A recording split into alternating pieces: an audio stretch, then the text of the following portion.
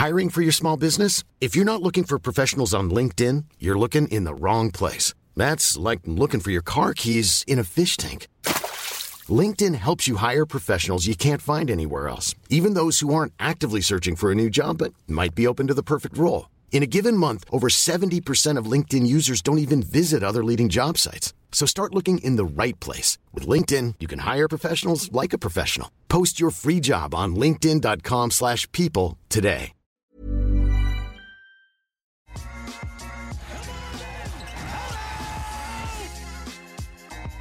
Happy Monday, everyone, and welcome to the Raptors Over Everything podcast, a playoff episode. Here we are. Who would have thought the Raptors are in the playoffs? Back in the day, felt like they were not going to be there. They're in 11th place, December, all of a sudden, January, February, March, April, here we are. The Raptors are in 5th place. And so here they are playing the Philadelphia 76ers. Joining me to talk about that series is Yaron Weitzman, Fox Sports. Sir, you might know him if you took in that piece about Nick Nurse's crouching habits, his deep squat, which was awesome.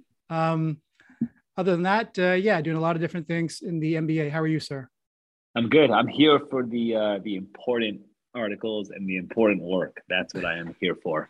I actually learned from that piece though, because I didn't realize why Nick was so accustomed to crouching. It was because like his father and his parents, his father, at least he would have yelled at him if he was standing in front of the television. And so he's just like, I'm going to crouch then. And so he just kept on doing it. There was more to it, but that was a funny part. I still don't know if he also said there was the part, to get out of the way, because he came up through coaching in all these cities where the guy sitting in row one probably matters. I think Nick probably sold them the tickets, right? So, that would be part of it. Again, I don't know if that's true or not, but it works. It made a nice story. And it was a good way to spend the day, just like tracking Nick Nurse squatting from the MSG press area. So yeah, no kidding. Living the dream. Hey, aren't we all? Right. And I imagine Nick Nurse will be in a very deep squat at various times during this series. Yeah, there you go. At various times during this series, because you look at these two teams, they're both kind of sluggish when it comes to their offense. They're not exactly like leaders in pace, but they do love using mismatches in isolation. And that's how they kind of capitalize on making their offenses work. So I guess just to start, because when they brought on 76ers, obviously, when they brought on James Harden, it was a huge culture shift. And don't got to get into the whole Ben Simmons thing, but how do you think the Sixers are different after that trade? Depends which week of sample we're going with, right? Recently, the different is bad. How about that, right? Like if you went the first 5 games, what was it, 5-0? I think they started, right? Yeah. They look like world beaters, right? Now, again, helps when you play the Knicks, other teams like that, but they beat the Timberwolves, who are a legit team. Now they look like shit, right? Can I curse? Yeah, is that cool? Sure. The game against, I'll say you guys, the game against the Raptors, whatever week that was, last week, right? It all blends in. I mean, that was the most telling thing. Just Harden, he can't get by anybody right now. And then he's blaming the spacing after, which I find weird and thought that was strange. To go 2 for 14, whatever he was. And then also you have 13 assists. So that would seem to indicate that your spacing was decent, right? Like if you have that many assists. Or he's that gifted. Right, exactly. Right. I guess you're right. That's the other way to do it, right? Just it takes a lot, whether he's right or not. I don't think he is right? I think I'm sure we'll get to this, right? Because it's going to be a big part of the series. I think the bigger problem is that he can't get by guys right now one-on-one for the most part, especially guys off the switch. Take that out of it, even if he's right. To the audacity to go 2 for 14 or whatever, and then mention the spacing 4 times in your post-game press conference. It's just and you wonder why the Nets players were celebrating when Harden was out, right? No kidding, right? And I watched his post-game after that, and a question was asked to him, do you think the spacing affected your ability to get to the bucket? He's like, yeah, I would say that. I would say that was yours truly, by the way. Look at that. It was a great follow-up. He's mentioned spacing 4 times. I'm a big guy. I didn't do this enough. I think sometimes these guys, you got to ask them a question. They say things sometimes, right? And we just have to ask them, what do you mean by that? He's clearly ready to say, he mentioned the spacing himself. Nobody mentioned spacing. Nobody said it was a spacing problem. He went out of his way and said it 4 times. Yeah. So, it's, I know. He said, actually. Sure. Okay. I'm not sure who asked a question yesterday, but I saw Doc Rivers got a little bit pricklier with a reporter about Paul Reed versus DeAndre Jordan in the backup center spot. And he was getting I mean, if he's already like this at this point, I'm not sure what you've seen from Doc Rivers over the season, but if he's already like this now, like how are they going to respond in the event? The Raptors win a game or they win game 1 or something like that, because there's a lot of pressure on Philly this year. Yeah, and Doc this year has been very much with the media. I think he's okay with the media. He's been very much of the "how dare you question me" mold, right? There was the one where I forget what the question was, but he said, when you asked Greg Popovich that question, the reporter, someone asked him something about like that. I think a question was like, where do you blame coaching for this loss or something like that? That's pretty forward. Which is pretty forward. It was not a regular beat writer, if I remember correctly. But again, I'm cool with, like, I don't know, these guys get paid a lot of money to be like a basketball coach. You can answer some tougher questions, and it's okay to have a straightforward question every now and then without like a runway full that's longer than like the Fast 6 runway full of lead up and like qualifications, right? And he said, yeah, when you ask that to Greg Popovich, which is the more telling part is he thinks he's Greg Popovich, I guess, for his one title. That's my point. In how many years? And a lot of Game 7. I think Doc's a good coach. We could probably get to this, but like I think the coaching thing is going to be one of the mismatches here. And I apologize if we talked about this. What was a joke you were going to make? We hear some background noise. I have some electricians in the house. And what was the joke you had it ready? And I was going to say you ruined it, man.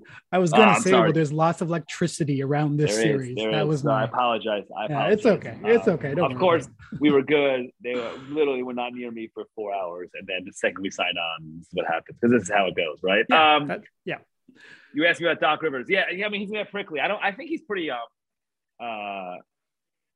calm. That's the wrong word. Confident. Like, I don't think he's panicky in behind the scenes. He just clearly doesn't respect the Philly media in a way. He doesn't think they have the right to question him, or doesn't like the way they've been questioning him. But those are sort of I don't know if that affects how he coaches, right? Those are two separate things. It's been brewing a little bit probably over the course of the season, where he's just getting this question, that question. And all of a sudden there's like, I don't really want to entertain your questions anymore, sir. Yeah. And the question about B-ball, I mean, this has been the class again. This has been the class, and Raptors fans know this, right? What's the stat? The famous stat with Embiid in the series, in the Kawhi shot series, like the minutes when Embiid didn't play, the Sixers were outscored by. What was that? I know. But I hear what you're saying. Yeah. So the backup center thing has been that's been an issue for the Sixers for 4 years now. Sure. It's a huge concern. And so B-ball Paul, like Paul Reed, the reporter was asking basically, shouldn't you have been trying some different sort of lineups? DeAndre Jordan can't play anymore. Raptors fans, like when DeAndre Jordan's on the court, Nick Nurse, and he's gonna go at him every single time. Hey man, there was a game where he did play. I think it was the March one, and he was a -10 in 10 minutes. Which seems almost mathematically impossible, right? There's a worse one, but we'll get to that.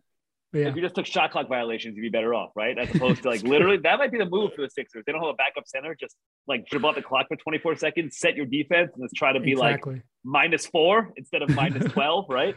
Control the possessions. That's the important thing. That's what we're talking about. So as we're talking about the series, the Raptors, just so everyone knows, you probably already do know, 3-1 against this 76ers team this season. And I found it interesting that they actually haven't seen the Raptors fully healthy yet. Because OG and Fred haven't played in a game against the 76ers since November 11. That was a game where Fred hit that shot, and he was doing that Sam Cassell dance. It was awesome. It was hilarious. But yeah, either of those guys, they haven't played against the 76ers since that one. And so that kind of gets into starting with the Raptors. I'll start with you. What do you think are the advantages for Toronto on the offensive end of the ball? What sticks out? When they have the ball, you're saying when Toronto has the ball. Yeah, when Toronto has the ball, yes. So what are the advantages? That's a good question. Well, so the Sixers here. The Sixers, I'm answering more holistically, right? And then we'll get to it. But the Sixers, one of the issues, especially with Tybalt being out now for a few games, but the Sixers killed their depth with that trade, which is what happens, right? Like the Sixers can't put 5 guys on the floor who are all two-way players, which sounds really basic, but it's a problem, right? Yep. So even if Tybalt's playing, Nick Nurse would leave him 40 feet. He would like leave him open 40 feet open if he wanted to on offense, right? Exactly. A mile away. Danny Green could shoot well. He can't dribble, and his defense. His defense is, you could probably. It's not as what it used to be, but fine. You want to count him as a two-way player, but like these other wings are not. Even Maxey, I love Maxey's unbelievable. Maxey's a defensive liability. Harden, we know. who are the other wings? I mean, they don't even have other wings, right? Like we're gonna yeah, Tobias Harris is yeah. Tobias Harris can they tried him on Pascal, and I have a feeling we're gonna see that a good amount, especially with Thybulle out, because I'm guessing they're not gonna want to put in. I know now when Toronto has the ball, but I'm guessing they're not gonna want to put Embiid on him the entire game like that. Sure. So to answer your question, right, going back to be like, it's more the dilemma that Sixers have to face, right? In terms of who are we playing on the floor. So what are we giving up? Let's say we have to worry about Toronto's offense. And are we going to put in, let's say we're in Philly, we're going to put in Thybulle. We're going to play Danny Green. We're going to put in, Yang is okay off ball. He can't really be attacked. Maybe play Shake Milton a little more. I don't really know. I mean, they don't really have the horses, right? And how are we going to deal with Embiid? Like our entire defense, because Philly's entire defense, because they have these weaknesses, especially out on the perimeter, is basically Embiid anchoring the whole thing and propping the whole thing up by dropping back, playing drop coverage, and just being the brilliant the Rudy Gobert. Correct. Yeah. And he's brilliant at it. He's great physically, and his basketball IQ. It's unbelievable what Facts. He is. Like just watch him guard a pick and roll and just do the dance. And he talked about this on he's done like 15 podcasts recently. But like the cat and mouse game and stuff like that. Like he is absolutely it's art watching him do that. But if you do that, then who's guarding Pascal? And does that mean Tobias Harris is guarding Pascal? And then if you put Embiid on Pascal Siakam, then are you giving Siakam, then are you opening up the lane? Are you taking away your safety net, the thing that props up all these other guys? And these are the dilemmas that Philly's going to have to solve. And I think Toronto, they can put guys on the floor where they can put 4 guys, whatever you want, to VanVleet and OG and Pascal and Trent, like guys who can attack and who can create stuff. And I think we end up seeing points where like, oh wait, Philly's having trouble matching up on the floor. I think that's what we're going to have to see. Mm-hmm. This really does all center around Joel Embiid, also on this end of the court too, offensively for the 76ers, but it's about like, he can't be everywhere. And so how do the Raptors use that to their advantage? And with Fred, he's only played one game against the 76ers. And if you probably know that he hasn't been great since he hurt his knee. Like he's been really, really, really up and down. It's been kind of depressing to see actually, because he's lost his burst completely, and like side to side, his defense is going to be there. And I think he's going to make a big impact there on the defensive end, but offensively, he'll go 4 for 12, then he'll go 6 for 8. And it's just like absolutely everywhere. So with Joel Embiid, like how do you approach that pick and roll? And like, you don't want Joel Embiid coming up too far to the perimeter, because then what's happening behind you? Nothing good, that's for sure. Mm-hmm. And then when it comes to driving lanes, like with Pascal in that matchup with Tobias Harris that you mentioned earlier, he was 5 of 8 against Tobias Harris in that last matchup. So once Embiid again comes to help in the event that happens, what's going on behind it, because the Raptors are just tenacious on the offensive rebounding side of things. That's good. Yep, that's a good. Yep. OG Anunoby's, like they know the Miller. This is where they're going to be able to make up possessions and get some easy buckets, because they know that their half court offense isn't great. It's not. It really isn't. But Pascal Siakam, going like into Fuego over the past little while has really made a huge difference. Like his numbers are ridiculous, but that's kind of the key to this. And how do they use those advantages that they have, like a Danny Green on Scotty Barnes, for instance, when that happens? Like I recall 2 different times this season, one of them being in preseason where Scotty just like dunked all over Danny Green. And which is funny because actually Danny allowed him to keep his championship jacket. Did you hear about that one? I did not. No. What was this after? Yeah. So Danny got his ring, obviously, right? He just got it. But his championship jacket was in Toronto. It's a jacket that Drake or someone or OVO kind of helped out with it. And so OG Anunoby asked Danny, it's like, hey, do you want this or can I give it to Scotty? Because Scotty wanted it. And Danny's like, yeah, question, sure. By the way, that's like what I do with like my mom does that with me when she's trying to like go into a closet, right? Like, do you want this or can I give it away? Exactly. Not like a championship jacket. Yeah. What's hilarious though is that conversation was recent. So Danny was coming to claim the jacket like in days, but still OG asked him, and Danny's like, yeah, sure, he can keep it. I feel like that's some like mental warfare there. You know what I mean? Like psychological warfare. I think that's what that is. Like OG's trying to mess around there because the balls knowing he's coming in 3 days or whatever it is to come get his ring. It's hysterical. But yeah, I've seen like those kind of matchups happen for the Raptors against the 76ers and other teams. Like this, very few teams can match up between their middle of the court with OG, Barnes, and Siakam. There's always a mismatch, and that's where the Raptors kind of create their offense. It's like, all right, so this is the 6'5" guys on OG. Cool. He's going to back him down. He's going to get the defense in rotation. He'll make a smart pass, and Bob's your uncle. So it's things like that that really come to mind for me is like, how can they get Joel Embiid away from the basket? And once Joel Embiid if he has to contest or things of that nature, like what's going on behind him, because they really need to be solid defensively, one-on-one. And if they're not, then you're going to exert Joel Embiid more than you already are going to, because he's going to have to play like a bajillion minutes in this series. He plays around 37, I think. That probably has to be around 40, because they can't go, 8 minutes, 9 minutes without him on the court, I don't think. By the way, the other thing mentioning Embiid and the pick and roll and Van Vliet, I think this is an interesting part is like with Embiid drop coverage. Van Vliet is great in those pick and roll mid-range jumpers, right? Forgetting the three, and these playoff series is where we see those things come back for good reason, right? And actually, I'll plug myself. I'm writing a story on Van Vliet that's going to come out during the playoffs, but that's one of the things plug. Last year, we watched a ton of Chris Paul footage of the playoffs last year. How Chris Paul kind of snaked around pick and rolls and pull up in the elbows and stuff like that. And that's the kind of thing that you can see that the Sixers have been susceptible to in the years past. Now, Brett Brown would be a little more aggressive in the drop, right? Like we see the highlights where he would go all the way down. But that's more for three-pointers. I think that 17-foot jumper, which Van Vliet likes, that's going to be there or you're going to make Embiid guard you there. But that's a shot that Van Vliet is really comfortable taking and really good at, right? And in a playoff series, this is a cliche, but like the twos and threes, like it's not getting good looks, especially down the stretch. And in a playoff series, I think it would not surprise me if we see one of those games where he hits like, 5 of those in the second half, right? Yeah. And this is where his health kind of comes back into the question is because he has increased his range from 5 feet behind the 3-point line, but is he able to hit those shots? Does he have the range? Pull him out even more. Exactly. Right. We don't even know. It's really crazy. Like that game against the Heat where he broke Kyle Lowry's single season record for most made threes in a season. He hit like 5 threes. He hit 4 threes in the first quarter. Right. Then you go to the next game against the Atlanta Hawks. He was 3 of 12. Couldn't hit anything. Like the game got really competitive down the stretch because he missed like every single goddamn. He's had some great box scores. He's had some funny ones, some big numbers. Exactly, right? But then he gets one more opportunity. Pascal draws a double. There's a kick out. He hits that 3. It's just like, what is going on? Like, be consistent, please. But then, I mean, he's an all-star. Like, he's obviously injured, so I don't want to like harp on this too much. But the expectations for this team have really increased over the course of the season because of how good they've played. So it'd be unfortunate if your all-star player, the person that you would think you can count on, is the reason, for lack of a better term, why you're not able to get past a team like the 76ers, who are very good, but there's an advantage here that you could capitalize on. Mm-hmm. I agree. Yeah.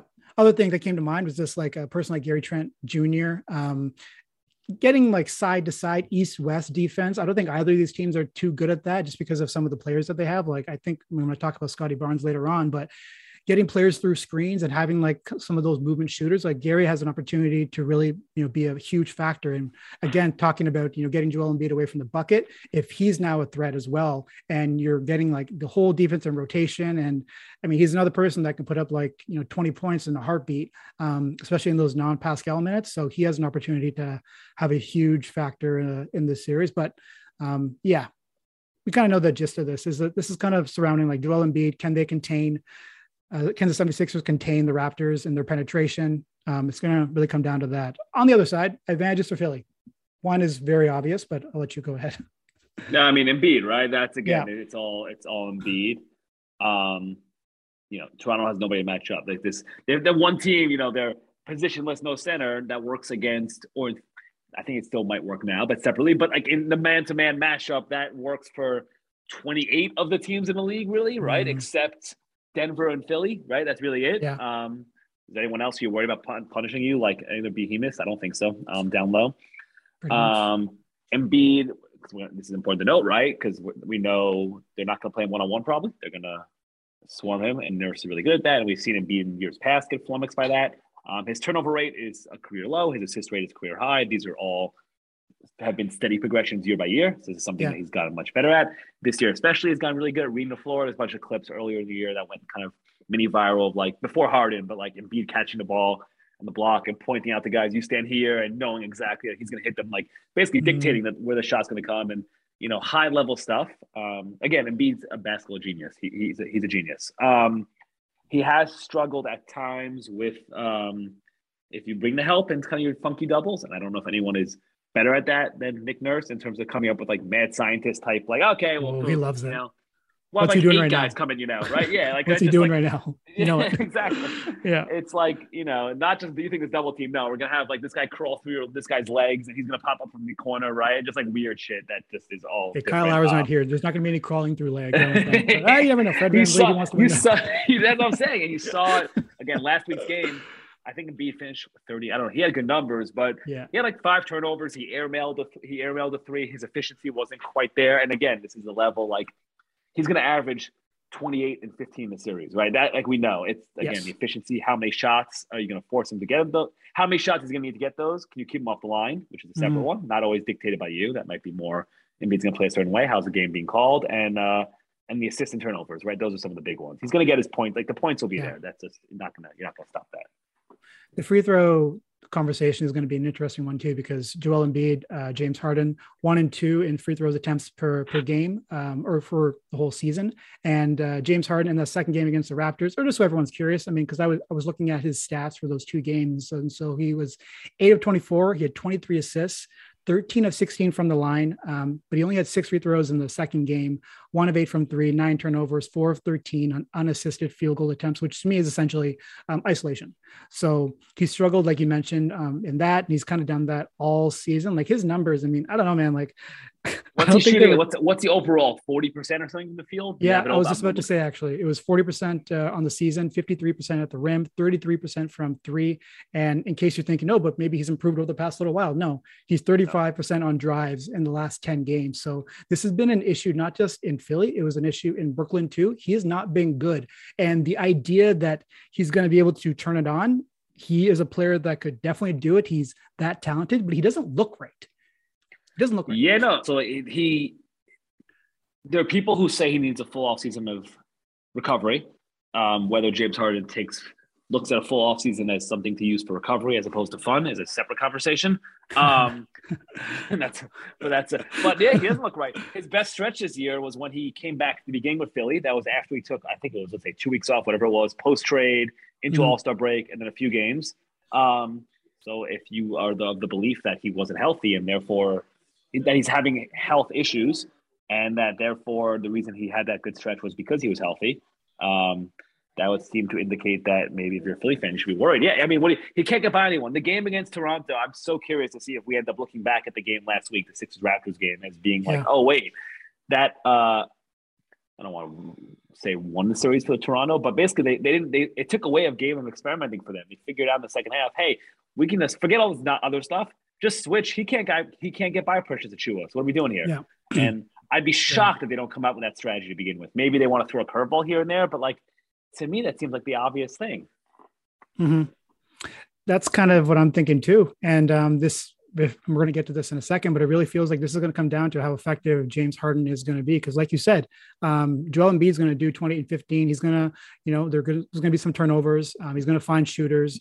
How well the shooters are able to capitalize, like, Maxey, Yang, Danny Green, Tobias Harris, are they going to be like incredible catch and shoot players in this series? That's a factor that could definitely happen. They shot really well in that game against Toronto. They lost, but like the 3-point shooting ability is definitely there. But when it comes down to it though, it's still 3-point shots, 25 feet, like there's going to be some misses. And so when those switches do happen, or even if the Raptors like throw another curveball and they just like make it happen, like we want to see James Harden take someone one-on-one. We're going to demand. I mean, that's what I would do. Like I would even like not, again, we play, it's what I would do. I don't know anything, right? But just like, it feels like to me, the obvious is like, just press up. You don't even help, right? You're like, press up and Harden, drive by me.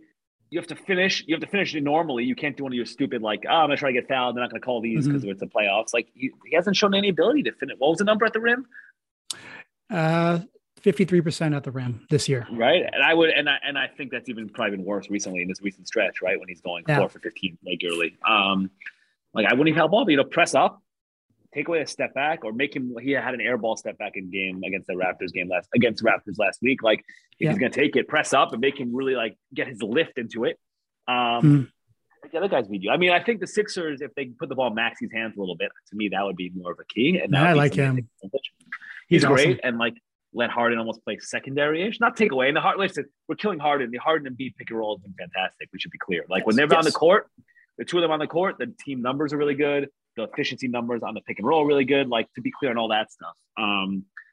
But when he starts dancing with it and trying to go one-on-one, and if you switch, it's like you're kind of challenging him. And the aging superstars, man, we've seen this all the time. It's hard for aging superstars to recognize when their games are different. And if you kind of switch automatically and keep Embiid out of that short roll, figure out a way to pinch down that short roll and make Harden beat you, that to me would be the strategy.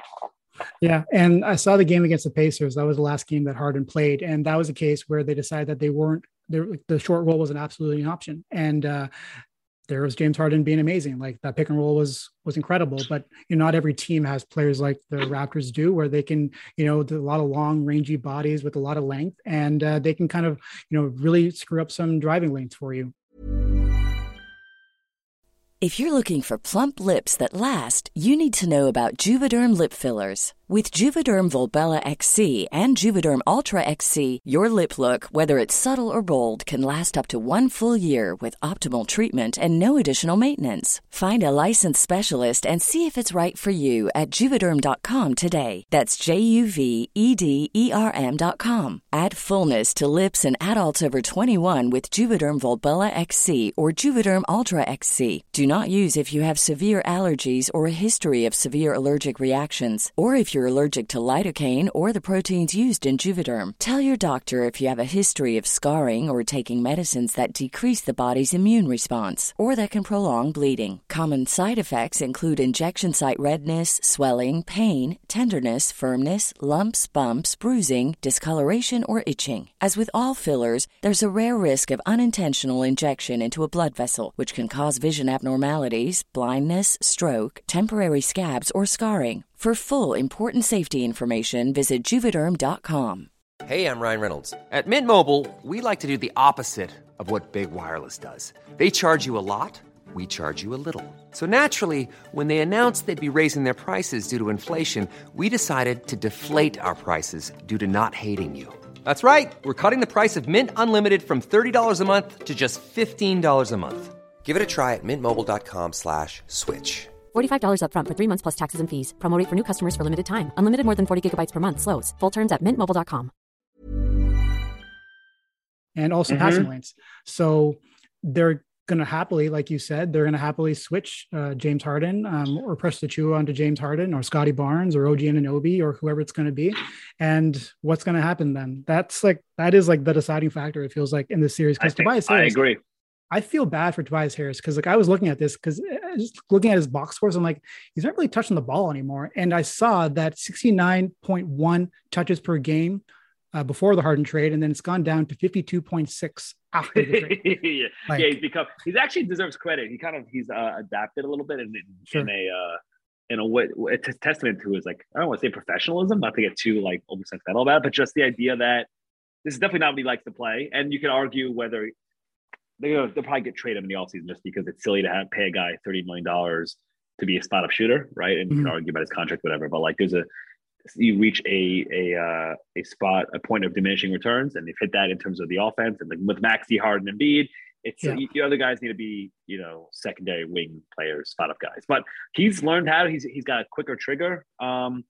He should be a better shooter. Like if you watch him shoot in warm ups, again, I'm not a coach, but like his shot is beautiful, technical, and all that. Sometimes he hesitates on the call for catch, but he's gotten better there too. It's just, he's done his job. You want to argue about the money, whatever, but he's done his job as their fourth option now. And then not to rag on James Harden, but he's like, oh, you got to learn how to be a catch and shoot guy because I've been so used to being, so ball dominant over the years. And I got to take some time. I'm like, bro, TikTok, the playoffs are here. Like, yeah, no, I'm with you. I'm very much with you. So again, and I'm repeating. So the pick and roll has been really good, right? I guess we haven't talked about that. So how Toronto guards that will be interesting. I'm assuming they'll switch. Yeah. Because that worked. And they'll switch a big guy and, then kind of rotate onto Embiid if there's a mismatch against Embiid, and basically the only time you'll see doubles is when Embiid gets the ball. But that's something the Sixers can use, right? If you get even a switch and you get Embiid, then whoever the switch is to get some sort of deep positioning and trigger some sort of rotation. Like the whole thing is get two on the ball in some way, right? That's the whole point. Yeah. So like it's not like the Sixers like that pick and roll combination is really tough to deal with. But man, I'm with you. It feels like these series take forever. So it's 5 months from now when the series ends, right? Finally, it feels like the conversation is going to be, we're going to be having the James Harden conversation is where I kind of feel like this is going. I'm curious how the Raptors handled their starting lineup because, like I said earlier, the Sixers haven't seen like their true starting lineup. But also, I'm thinking, has anybody though? True. I mean, 21 games. That's all we've seen. But Is also, that the number? 21 games that they've had their actual starting lineup. But then I'm thinking, like, against Joel Embiid, like, do you want? Is it's going to be Scotty Barnes or OG Anunoby handling that matchup in the early first quarter, early third quarter? Like, is that a recipe for success, especially when you have Kem Birch there, who's been pretty up and down this year, but he's a tall body, your tallest body. And then there's Precious Achiuwa, who's had some success to some degree, as much as you can have against a person like Joel Embiid. Also Precious in those 2 games against 76ers, he averaged 20 points a game. Crazy.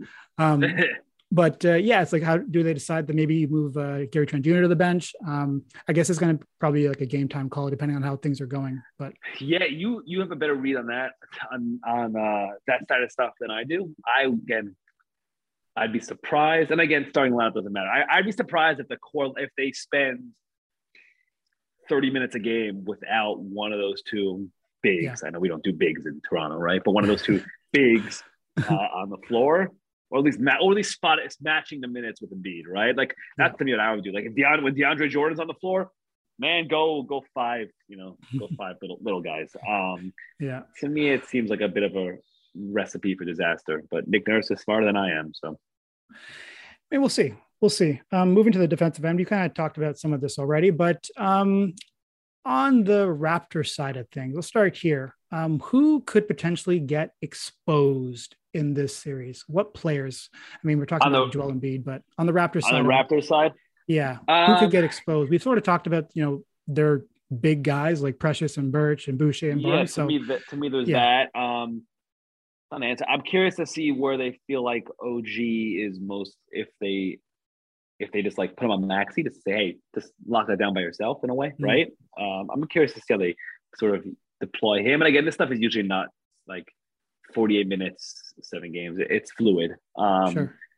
I'd be curious to see where they put him. Again, so Van Vliet, the injury thing's interesting, right? So you watch more, but like if you're not healthy and let's say they put him on Maxey, right? Let's say, if your leg's not there, like Maxey, if you're not feeling 100% moving in your lateral movement, Maxey's really fast, right? And really good and really tough. Yes. So that would be interesting to me. See how they go that. I also expect Toronto to kind of attack him the way we saw like Phoenix did a few weeks ago in a game against Philly. How do they do that? It was a lot of pick and rolls. They put him in a lot of pick and rolls, and it was Booker basically hunting him, if I remember correctly. Again, this goes back to the Philly backcourt. Harden and Maxey. It's for 2 different reasons, right? Maxey's young and a little smaller, not for lack of effort. Harden is a effort issue, and now maybe health. But their defensive backcourt is not exactly strong, which goes back to what we're talking about with Embiid having to prop the whole thing up. So the original question, they're going to attack Trent, but this is the thing of the Sixers, right? It's again, and this is what happens when you make these sort of trades. Like, how are they going to try to attack these guys, and who do they have to attack? If Danny Green's good and helpful on the floor, you don't target people with Danny Green, right? Like that's not something you can do. You're not going to be like, hey, Danny, you run a pick and roll. Go take Gary Trent off the dribble, right? It's like,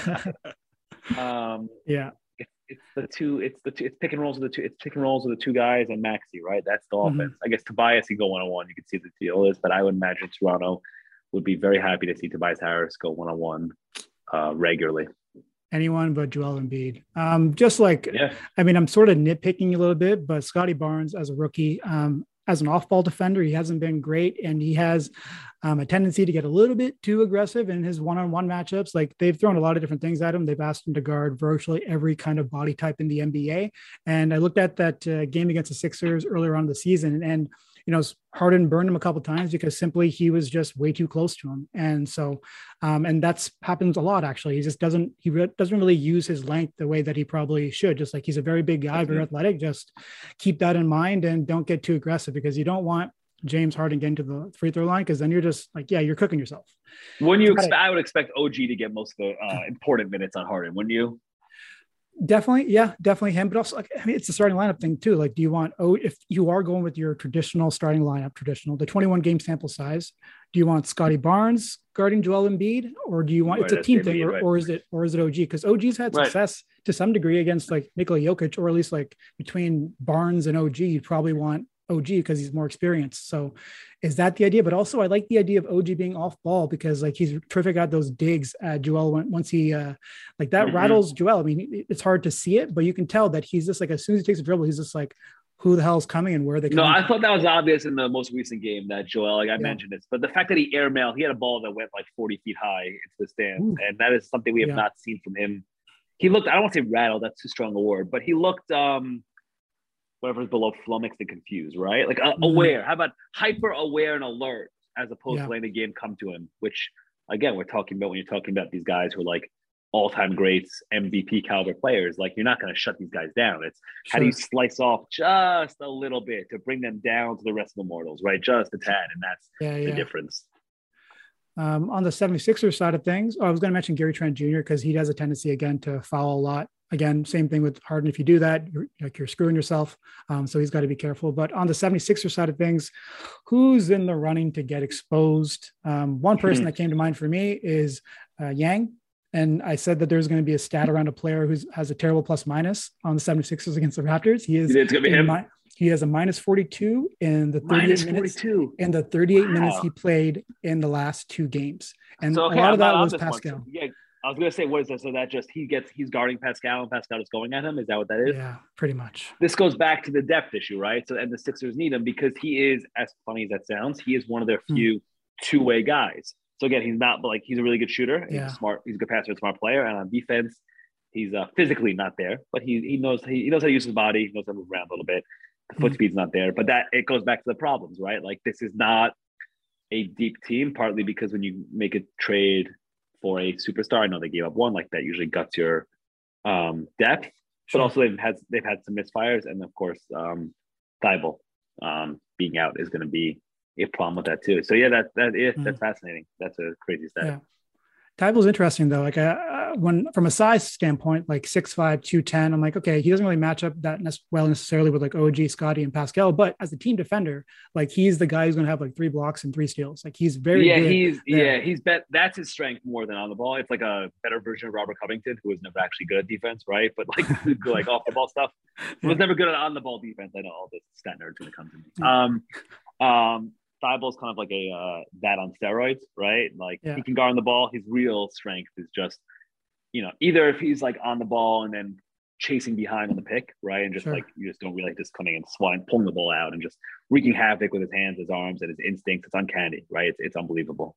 So having him on the court, like losing that is huge. Like it's done, but it's huge. What has been the reaction in Philly to all this?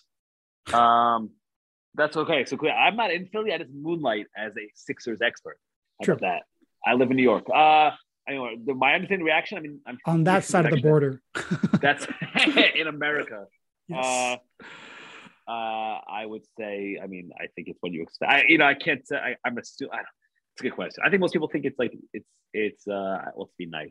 Displaying characteristics that would appear to be idiotic. How about that? Okay. I mean, one shot of 5, that's hilarious, man. Getting one shot, at least get a J&J. One shot of that and be like, I'm good. Like I don't. A complete no would make more sense to me than the one, right? I have trouble understanding the one shot.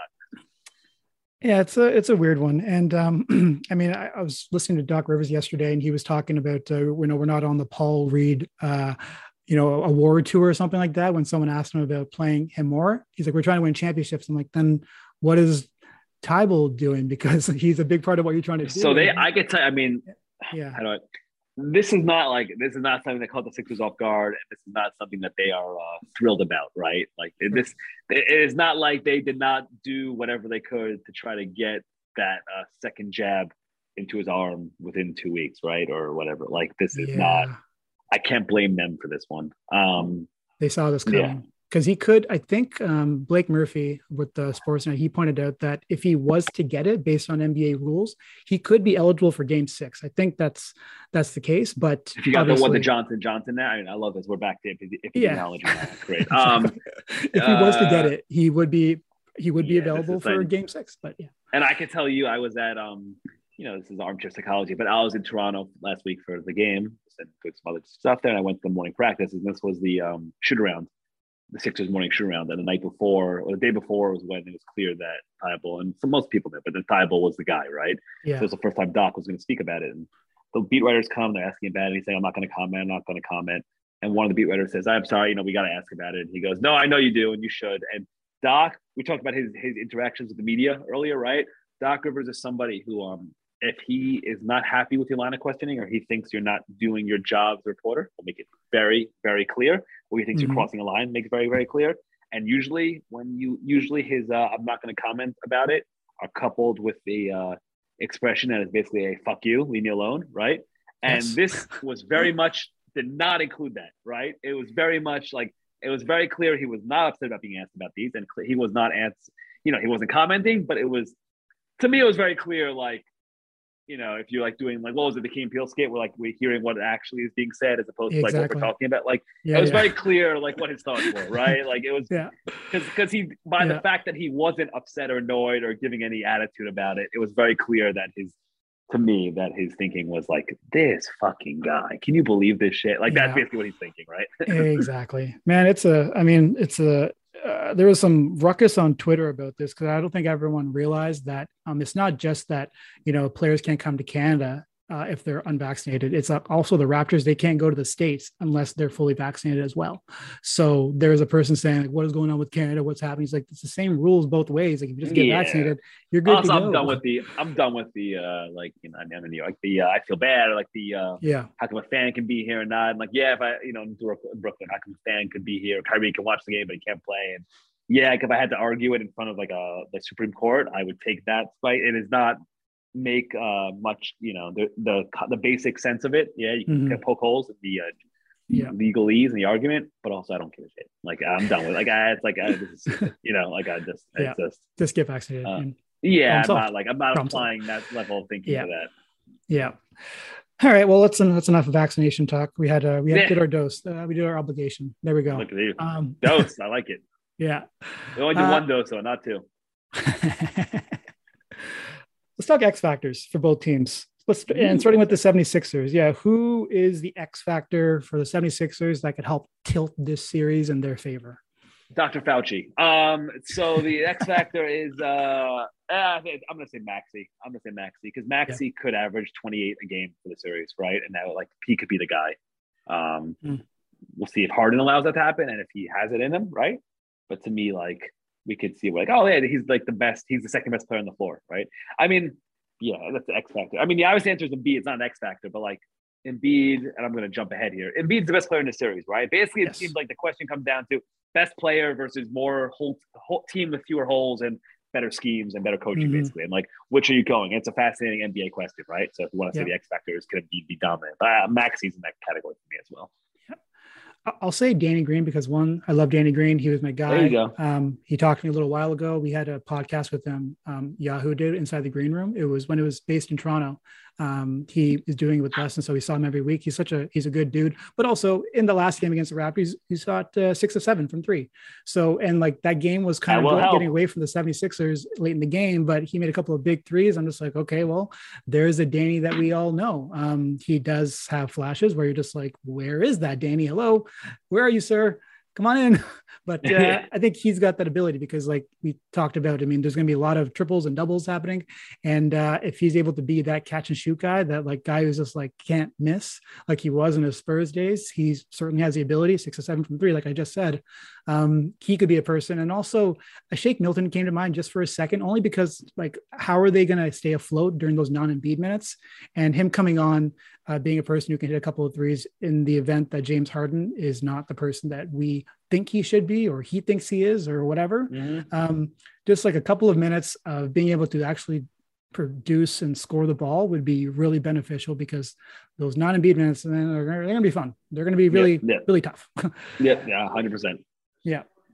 On the Raptor side of things, where are you leaning? X factors. X factors. Again, I'll mention it. Van Vliet's health is one for me. I kind of feel like Pascal is like a given at this point. Maybe I'm wrong on that one, but I'm gonna go with that. I'm gonna go Van Vliet. I'm gonna go the health and his performance, right? If he can sort of be the second gun. I'm first of all a lockdown on perimeter on defense, right? and have a second gun with the ball and sort of set the Sixers defense into rotation by himself off the initial pick and rolls, right? That to me would be interesting.